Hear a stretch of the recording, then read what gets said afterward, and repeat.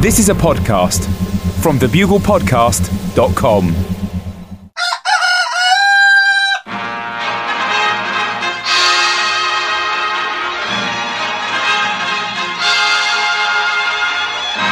The Bugle, audio newspaper for a visual world. Hello Buglers and welcome to Bugle 269 sub-episode Enid. I'm afraid there is no full Bugle this week. John has been briefly back here in Blighty to do some filming for his telly show and to be comprehensively beaten by me at pool in one of the finest displays of cumanship the modern game has seen.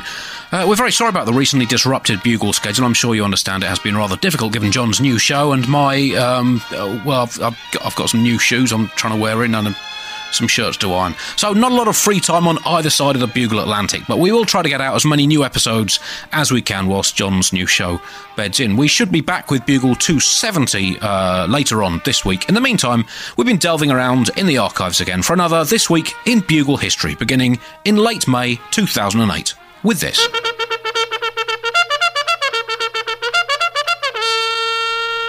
Top story this week, and abortion. The abortion issue, Andy, it's the electoral pinata. Both sides smash it to pieces in a frenzy to get to the sweet, sweet votes within.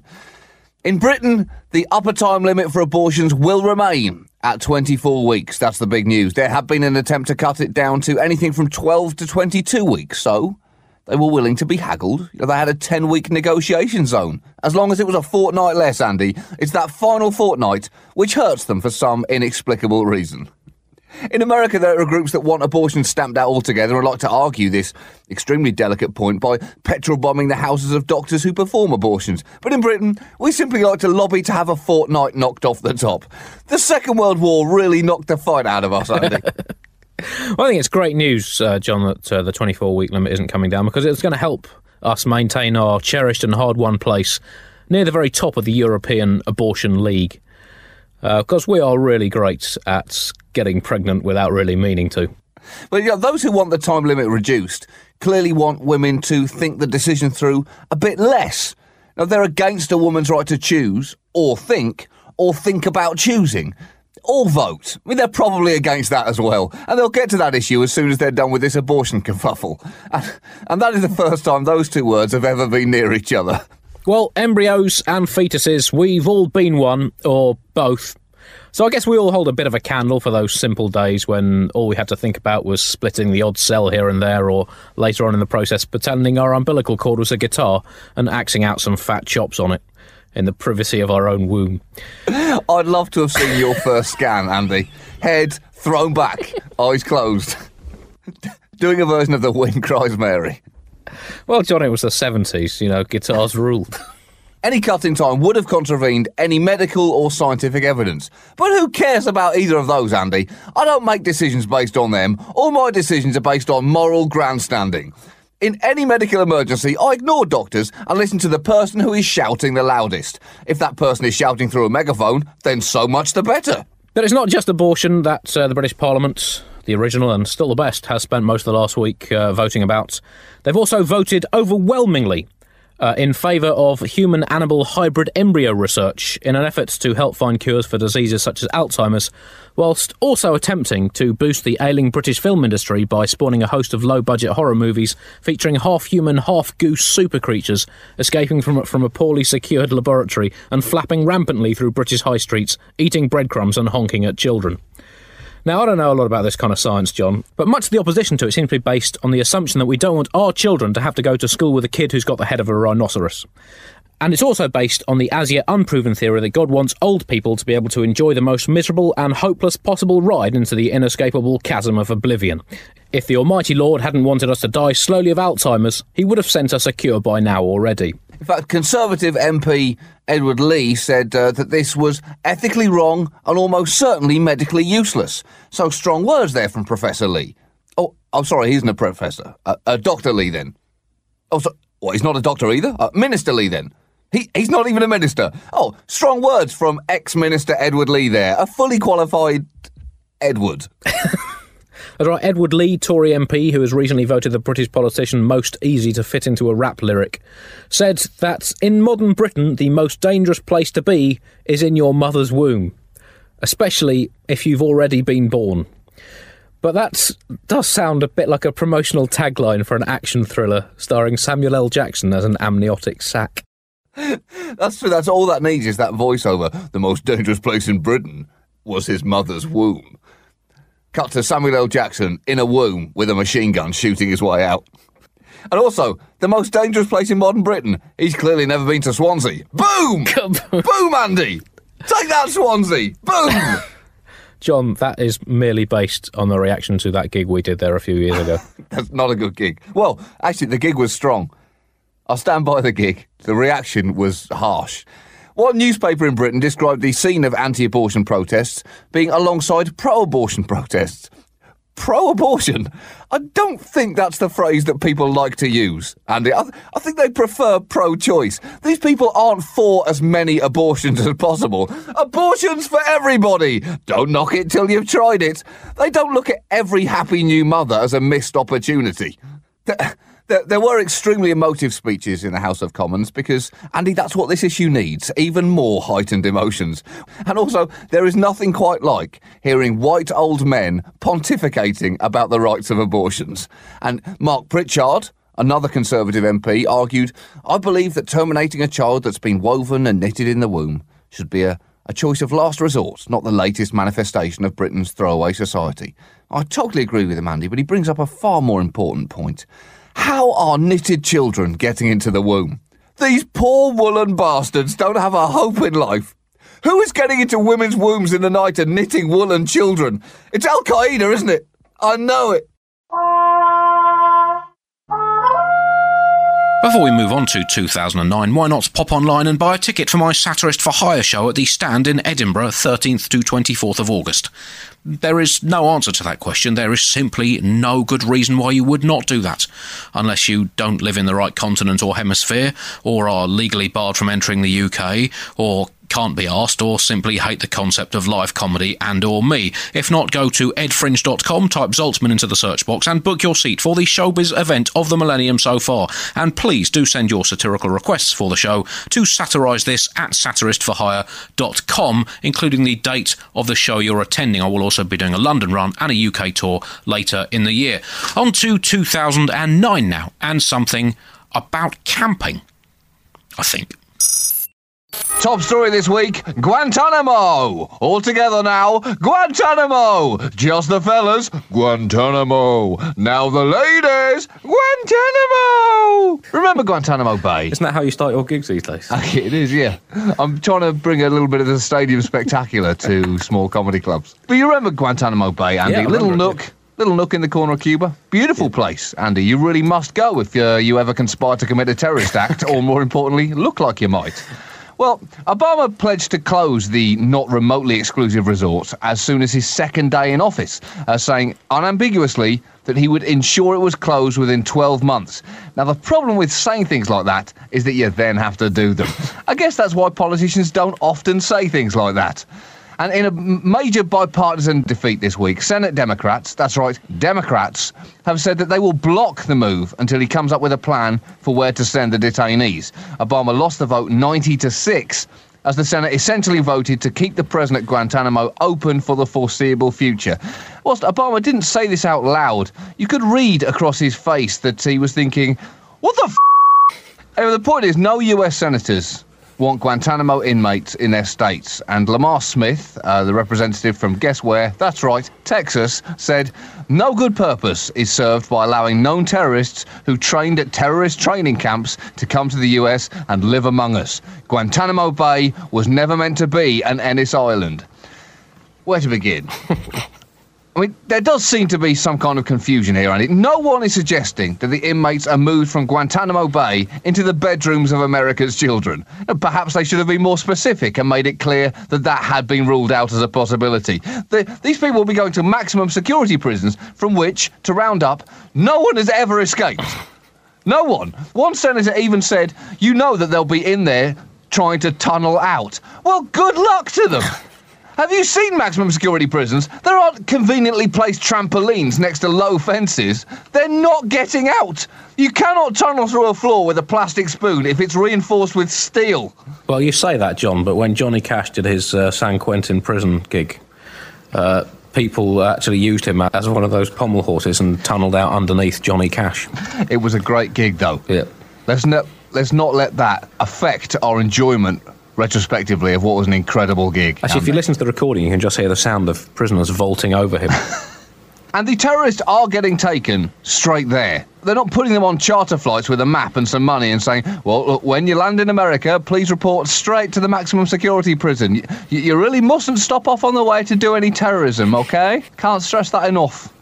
Guantanamo, of course, based on the irregular Latin verb Guantanamo, Guantanamare, Guantanamaxi, Guantanamactum, which of course means to wantonly and deliberately flout international law. Also, the military tribunals, they're back, aren't they? And that's good news for fans of military tribunals, bad news, I guess, for fans of taking legal picnics on the moral high ground. And Obama, of course, has previously described Guantanamo as a sad chapter in American history. Well, I think in any book you want a bit of light and shade, don't you? That's right. And, you know, the chapters in American history, I mean, there's lots of happy chapters and there's quite a lot of sad chapters. And I guess it's starting to look like a bit of a mess. I'm just waiting to see some kind of common thread come through. Maybe I'll just have to wait for the sequel. It's a real emotional rollercoaster of a novel. Yeah. Also, with these Supermax prisons, Andy, there are already 347 convicted terrorists in these prisons, and they are yet to break out or turn any one terrorist inside there. And even if they do convert someone, bear in mind those someones are already in a maximum security prison. That is literally the safest place for any new terrorist to be. The court has said that America can hold these detainees indefinitely. And I guess, John, when you think about indefinite detention, objectively, you've got to remember that time is really just a concept, and we're all just a bunch of molecules randomly thrown together by fate and science. So what does it really matter at the end of the day? You would make a terrible human rights defence lawyer. Listen, dudes. Oh, no, it's not. Strap in, because I'm about to blow your mind here, man. I don't know, that's probably not much consolation if you are being held indefinitely. But then if you are being held indefinitely, then well, you shouldn't be listening to this podcast for a start. We don't want your sort associating with the Bugle. And 2, you're not in the best position to comment objectively. So keep out of it. It's not your business. Guantanamo, of course... kick them when they're down, Andy. Guantanamo, of course, currently boasts an unimpressive 3 for 775 conviction rate for its inmates. That's not a good batting average. No, in baseball terms, that is batting 3.8, which... I guess in legal terms is tantamount to convicting only 3 out of 775 possible inmates in a prison camp. Either way you look at it, it's got could do better written all over its report. Also, there are 240 residents, or as they were known under the Bush administration, pre-convicts, still lodging at Chez Gitmo, a one-star hotel with inadequate facilities and often rude staff. And it's just hard to know what to do with them all, John. I mean, because letting them go is obviously problematic. You could, I guess, have a 5-a-side football tournament with 5 8-team leagues, each team with a squad of 6 players and a rotating sub. That's an option. But once that's finished, it hasn't really solved the overall problem. And there's a problem also with offloading detainees who have been cleared for release, because a lot of them don't want to go home on the grounds that they're scared of being killed. Albania has taken some in as guests, but then I guess Albania doesn't have a lot else to do, apart from being a bit mysterious. So rumour has actually that Obama is set to start auctioning off these inmates. In fact, I've got a leaked copy of a US government advert that's due to come out that goes, have your own living piece of US extrajudicial history helping out around the house, starting at just $299 for a standard inmate caught up unwittingly in a global political power game, up to $899 for a deluxe inmate who is quite probably an active Al-Qaeda member but isn't saying much on the issue. Never has helping the US government move on from an internationally embarrassing issue been so affordable. And the running costs are low. These gentlemen, which come in 5 different categories of anti-US sentiment, from simmering resentment to thunderingly incandescent fury, have become accustomed to low daily calorie intakes and a limited range of wardrobe choices. Sign up now for your chance to buy your own diplomatic time bomb. Obama and Cheney did back-to-back speeches about national security on Friday. Cheney insisted that his speech was about not looking backwards, but for a speech that was not about looking backwards, he sure as shit used the past tense a lot. And Obama chose to speak at the National Archive, literally in front of the Constitution. Not the most subtle move he's ever pulled, but, you know, it does seem like we're past subtlety at this point. He said that national security is the first thing he thinks about in the morning and the last thing he thinks about at night. And, you know, that sounds good, and, you know, I'm sure he means well, but there is just no way that's true. I bet that the very first thing he thinks when he wakes up in the morning is, me, I'm president. I'm president of the United States. I live in the White House. I'm going to take my morning dump in the White House, and there's nothing that anyone can do to stop me. Wow! And I would imagine the last thing he thinks at night is probably, is it too late to order down to the kitchen for an ice cream? Because I can have free ice cream whenever I want. Why? Because I'm the president. I'm the president.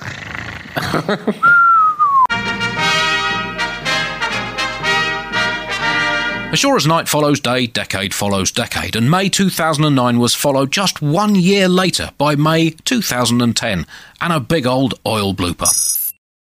Top story this week, oil slick news. Well, Andy, when we left the Bugle 2 weeks ago, oil was pumping into the ocean off the Louisiana coast and everyone was talking about it. Well, 14 days later, nothing has really changed other than the human response going from shock to depressed resignation.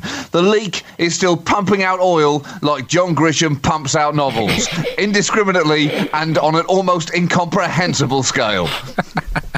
There's a time and a place for oil, Andy. Most of the time, that place is under the ground. It is not, I repeat, not all over a dead fish, unless the dead fish in question is a seared tuna and the oil in question was squeezed out of an Italian olive.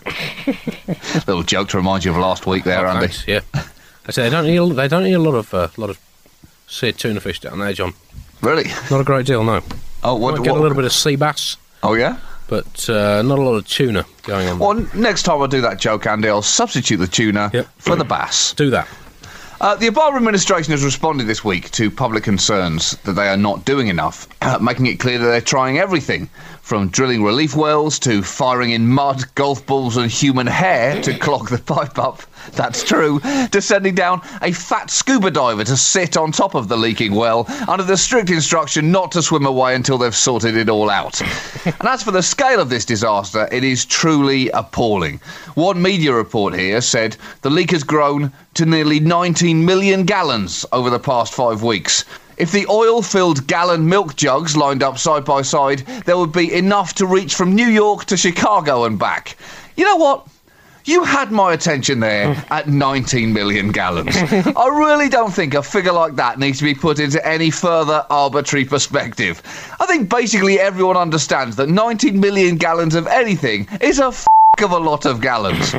You're not going to find yourself confused when someone phones you up and says, congratulations, I'm happy to tell you that you just won 19 million gallons of grapefruit juice. The only confusion there is going to be, hold on, what competition did I enter that had that as a prize?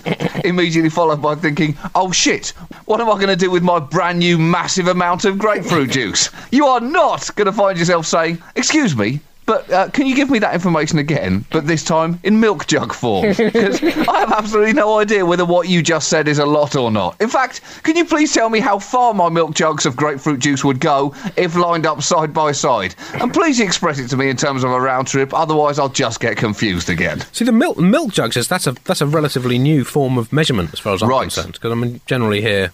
You'd go with a bottle. Football pitches. Or, or buses. Uh-huh. You know, as tall as a bus. Yeah. When I went to a cinema screen the other day that said it was as tall as 3 buses. Right, so they could have said, like, a bus, a bus filled with oil. Yeah, how many buses filled with oil would that be, John? And how far would those buses go in would they stretch in a traffic jam? Right, there you go. That might be a whole nother way to do it. In fact, the report then went on to say, in the worst case scenario, if 39 million gallons had spilled, the oil would fill enough jugs to stretch from the Louisiana marshes to Prince William Sound in Alaska. That's where the Exxon Valdez ran aground in 1989, spilling nearly 11 million gallons. Stop this bullshit now!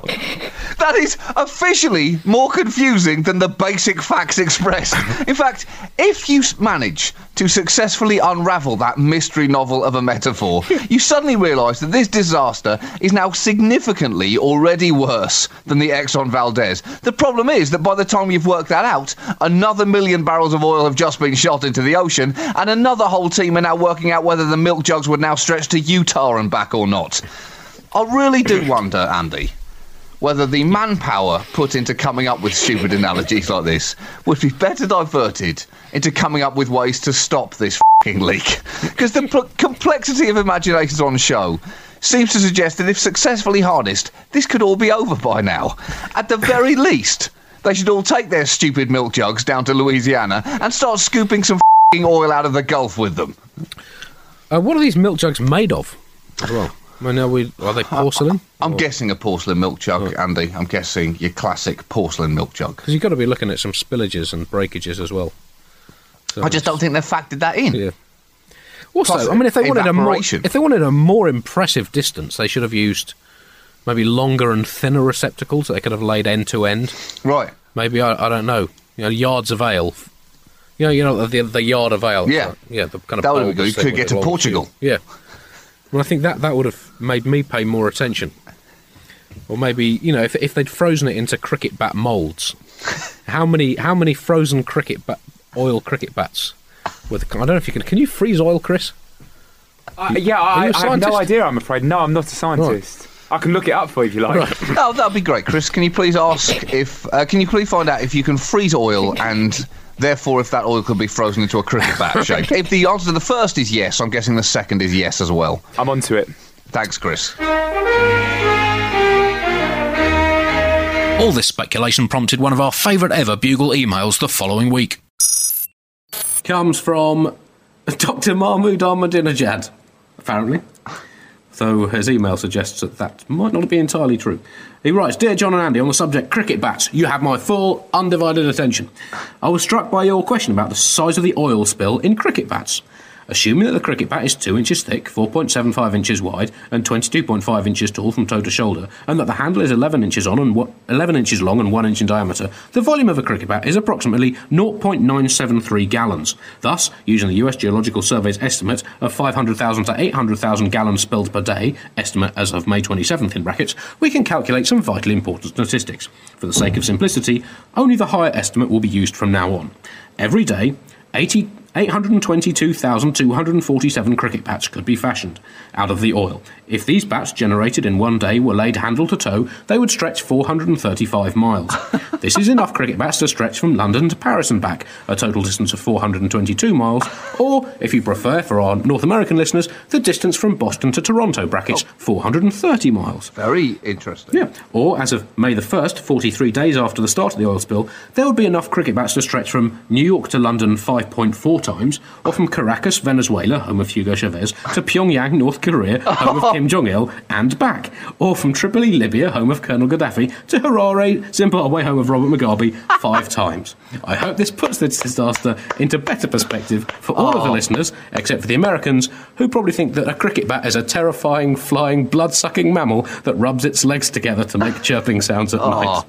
Sincerely, Dr. Mahmoud Ahmadinejad, brackets, and yes, he does have a doctorate in engineering. So it could have been from him, although his prose style is not quite as inflammatory as you'd expect from I love everything about that email, Andy. Everything about it. I love the joke at the end about cricket bats. I love the intensity and the amount of statistics, and I love the fact that he even said who it's from. That is, what a great email.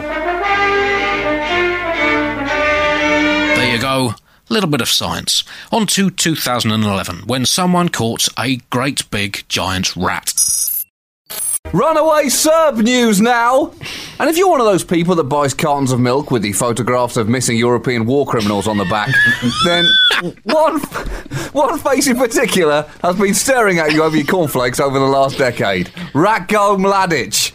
But no more. Ratko has thankfully been found and returned to the loving arms of the War Crimes Tribunal at The Hague. Such a heartwarming story, Andy. Yeah. They're so glad he's back. That's right. The man named after his father's pest control business has ironically himself been caught. And, like a freshly trapped household rodent, now faces being extradited to the back garden or The Hague and smashed on the head with a brick, or prosecuted for 15 counts of war crimes. So, but let's not assume the man is guilty, John, before due legal process has been carried out. Okay. I guess, he doesn't look good. Parading around, glorying in your own brutality for most of the early 1990s does raise a few question marks about the man. But, and I guess even the most ardent Ratko fans would have to admit that his behaviour has been, at best, poor and certainly pretty questionable. But he has passed a fitness test and is fit to be extradited to face justice for some of the most abominable actions of the late 20th century. One thing's for sure, Andy, international fugitives are having a bad year, 2011. Bin Laden, now this, 16 years on the run for Mladic, Andy. Well, not so much on the run as living in Serbia the whole time without really being bothered by the Serbian authorities. It wasn't even 16 years on the jog, Andy. It was more 16 years on the pleasant afternoon stroll. On the running machine, on the treadmill, on a slow-moving treadmill. 16 years on the treadmill. He faces accusations, including a genocide charge over the killing of about 7,500 Bosnian Muslim men and boys at Srebrenica in 1995. Good luck OJing your way out of that one, Ratko. Lightning is going to have to strike 7,500 times in the same place for you to dodge this one. But as you say, it's amazing. Since the royal wedding, John, it's just been one unending festival of killing or capturing the world's most wanted men. First Bin Laden, then Ryan Giggs, and now Ratko Mladic.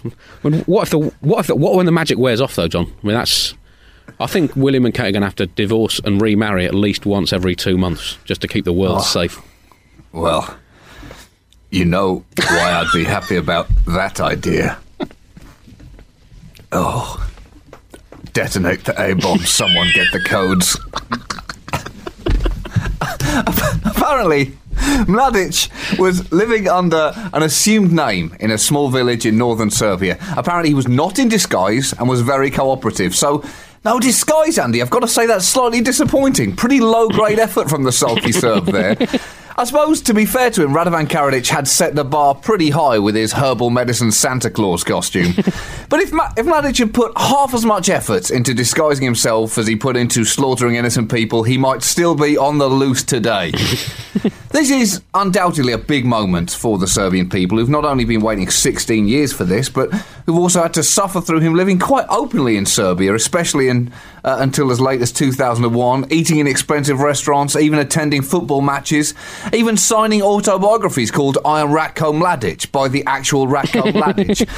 But perhaps the most infuriating moment was in 2009 when a bunch of home videos emerged of him. In these videos he was singing, dancing, drinking, playing table tennis and even taking part in snowball fights. And it really has been a big week for the sport of ping pong, Andy.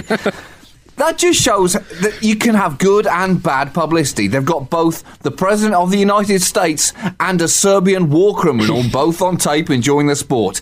I guess it supports their claim that table tennis really is for everyone, Andy. Whether you're a democratically elected head of state or a tyrannical military leader who was responsible for the Srebrenica massacre. It's just a fun game. Some more details have emerged of the life led by the Belgrade bastards, the Serbian shitbag, the Yugoslav, you go yourself. Oh, very good. He apparently used to own a goat called Madeleine Albright. Did you read it? Now, please, that's not true, is it? This is true, yeah.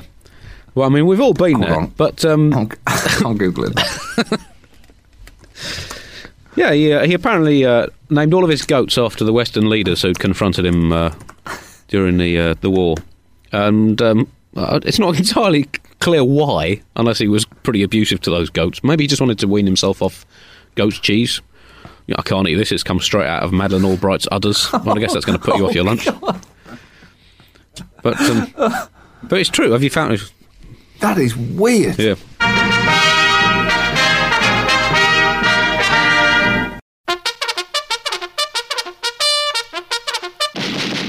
May 2012 was a very exciting time, particularly if your hobby was collecting vials of former American president's blood. Reagan blood news now! And a vial of Ronald Reagan's blood was put up for auction this week, and bidding reached more than $30,000 until the sale was suspended after the Reagan estate threatened legal action. Now, the item in question is a 5-inch glass vial which contains traces of dried blood. It's said to have been taken from a laboratory that tested Reagan's blood for lead in the days after he was seriously wounded by an assassin in 1981. And this really begs the question, Andy. What would you do with a vial of Ronald Reagan's blood if you bought it? Would you wear it on a necklace around your neck as a conversation piece? It would certainly be quite an icebreaker on a first date. Oh, what's that around your neck? It's a vial of Ronald Reagan's blood. That'll either be a great icebreaker or a great ice former. Either way, you're going to know where you stand very quickly. She said bidding had reached £19,000 in real money for the blood, which is believed to have magic properties, John, including the ability to rehabilitate a flagging political party, the ability to wear a silly hat without it detracting from your air of authority, and also the ability not to notice dodgy arms deals to Iran, whilst having the outgoing everyman kind of personality to make bringing down democratic elected governments seem kind of fun again. Officials claim the blood was taken after Reagan beat death 1-0 in that famous assassination attempt in 1981. But it was, in fact, I can reveal exclusively on the Bugle, spat out into a hotel basin by Margaret Thatcher when she put her human teeth back in after a summit meeting in Washington in the mid-80s. It was being bid on by various interested parties. These included the celebrity chef and culinary experimentalist extraordinaire Heston Blumenthal, who is planning a new dish featuring a presidential blood ketchup alongside a sausage made of... well, don't worry what it's made of. It's the taste that counts. What did happen to Abraham Lincoln's body anyway? Also interest was the celebrity artist Damien Hirst, who wanted to put the vial of blood in a cardboard box, get a school dinner lady to sit on it, and then call it the remorseful sanctity of departed hope. Mikhail Gorbachev, who wants to touch up the blood spatter mark on his head from his first meeting with Reagan when they headbutted an argument over a chess game. And the Chelsea boss and Russian oil plutocrat Roman Abramovich, who's rumoured to be thinking of playing the vial of Ronald Reagan's blood on the left of a 5-man midfield next season. But the leading bid at the time that the auction was cancelled on grounds of basic taste was Mitt Romney, who apparently thinks that a transfusion of Ronnie blood will give him the credibility boost that he needs to win the presidential election in November and start legislating America back to the 20th century. Credibility boost. That's a functional word, Andy. It is. Yeah. I mean, it saves you a syllable, doesn't it? Frees up a bit of extra time. It is. But if you say that 1 million times, then that's not an insignificant amount of time. Other items in the auction of interest included an entire bucket of Nixon's saliva. Apparently, he would dribble a lot while thinking decisions through in the Oval Office and kept a special bucket next to his desk so as not to completely soak the carpet. Also, 12 pints of Kim Jong-il's tears. The famous movie buff kept labelled pint bottles of his own tears and which film had made him weep them. Half a pint on Bridges of Madison County, 3 pints on Finding Nemo, and 4 pints on The Killing Fields, but apparently those were tears of laughter. And also 2.5 tons of Florence Nightingale's toenails. Apparently she had to cut them every day, they grew so fast. Just one of the details that made her so hot. Oh yeah, Flono. Also available actually on various auction sites today. Further, bodily fluids, the urine squeezed out of Francis Drake's Bowles trousers back in 1588. If I may slightly recycle one of my favourite jokes from the department. Yep. Some drool mopped from Yasser Arafat's chin from the first time he laid eyes on Madeleine Albright. Oh, yeah. And the cold sweat from Neville Chamberlain's forehead from when he read what Hitler had actually written on that piece of paper. Of course, it's not the first time that President's blood has been... up for sale. Calvin Coolidge's blood, in fact, is still used as the basis of a homeopathic remedy for an addiction to making chicken noises. That's a fact. Here's something I read this week, John, about the Republican campaign. One of their advisors is a guy called Grover Norquist. Are you a buddy of his? I wouldn't say a buddy. I'm aware of him, Andy. Right. He has a famous pledge that he makes people sign, which basically stalls democracy for the next century. He's a good guy. He's a good guy. He said his stated salt aim, of the earth, Andy. Apparently, his stated aim is to make federal government so small that it could drown in a bathtub. And that, John, is the kind of imagery that could only have been concocted by someone who has drowned something in a bathtub.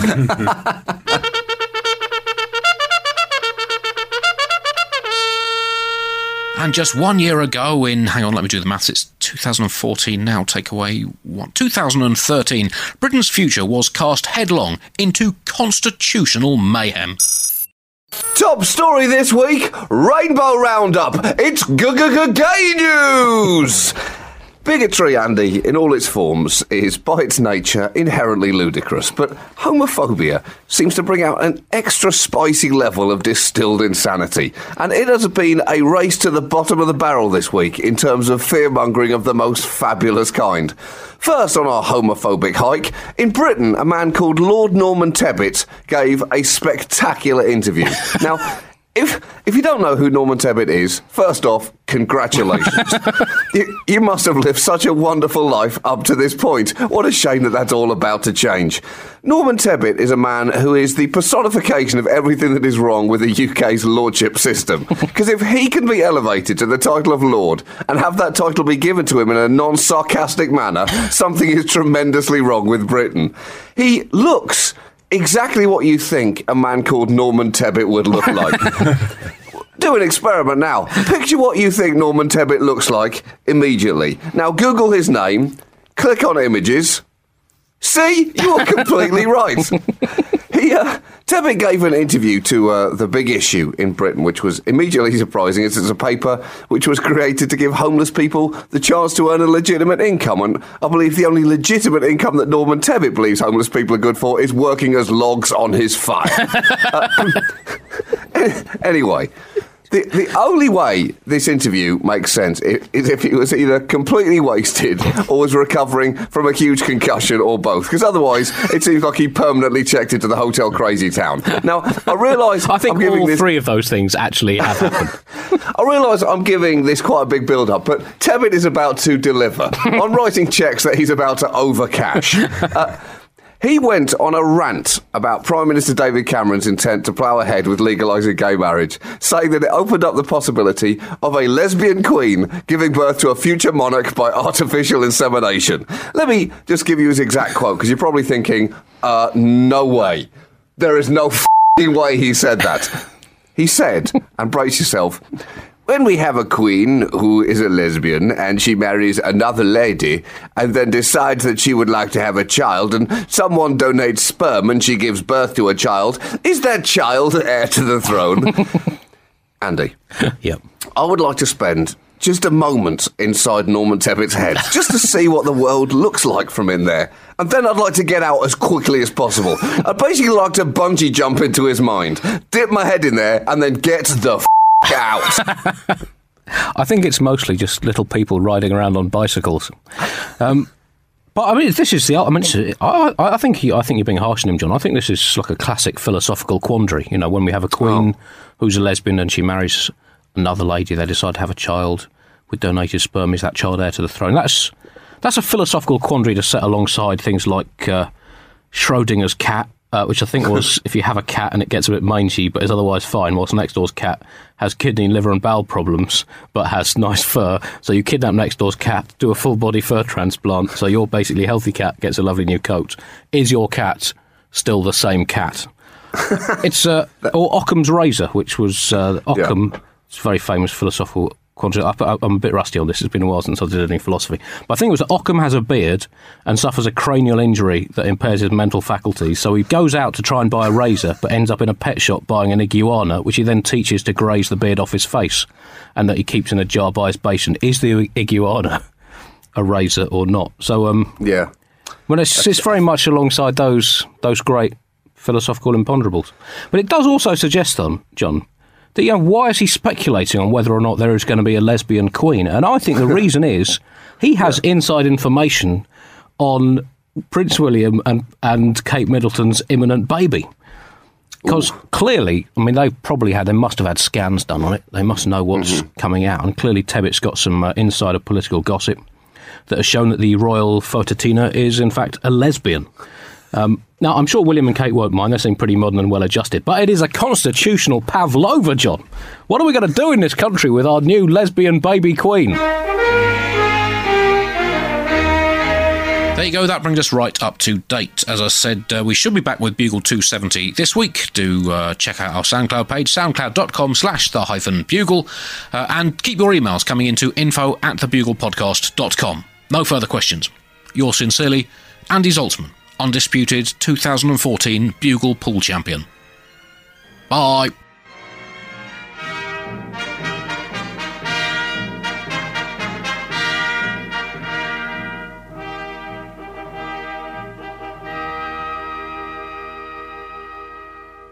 Hi, it's producer Chris from The Bugle here.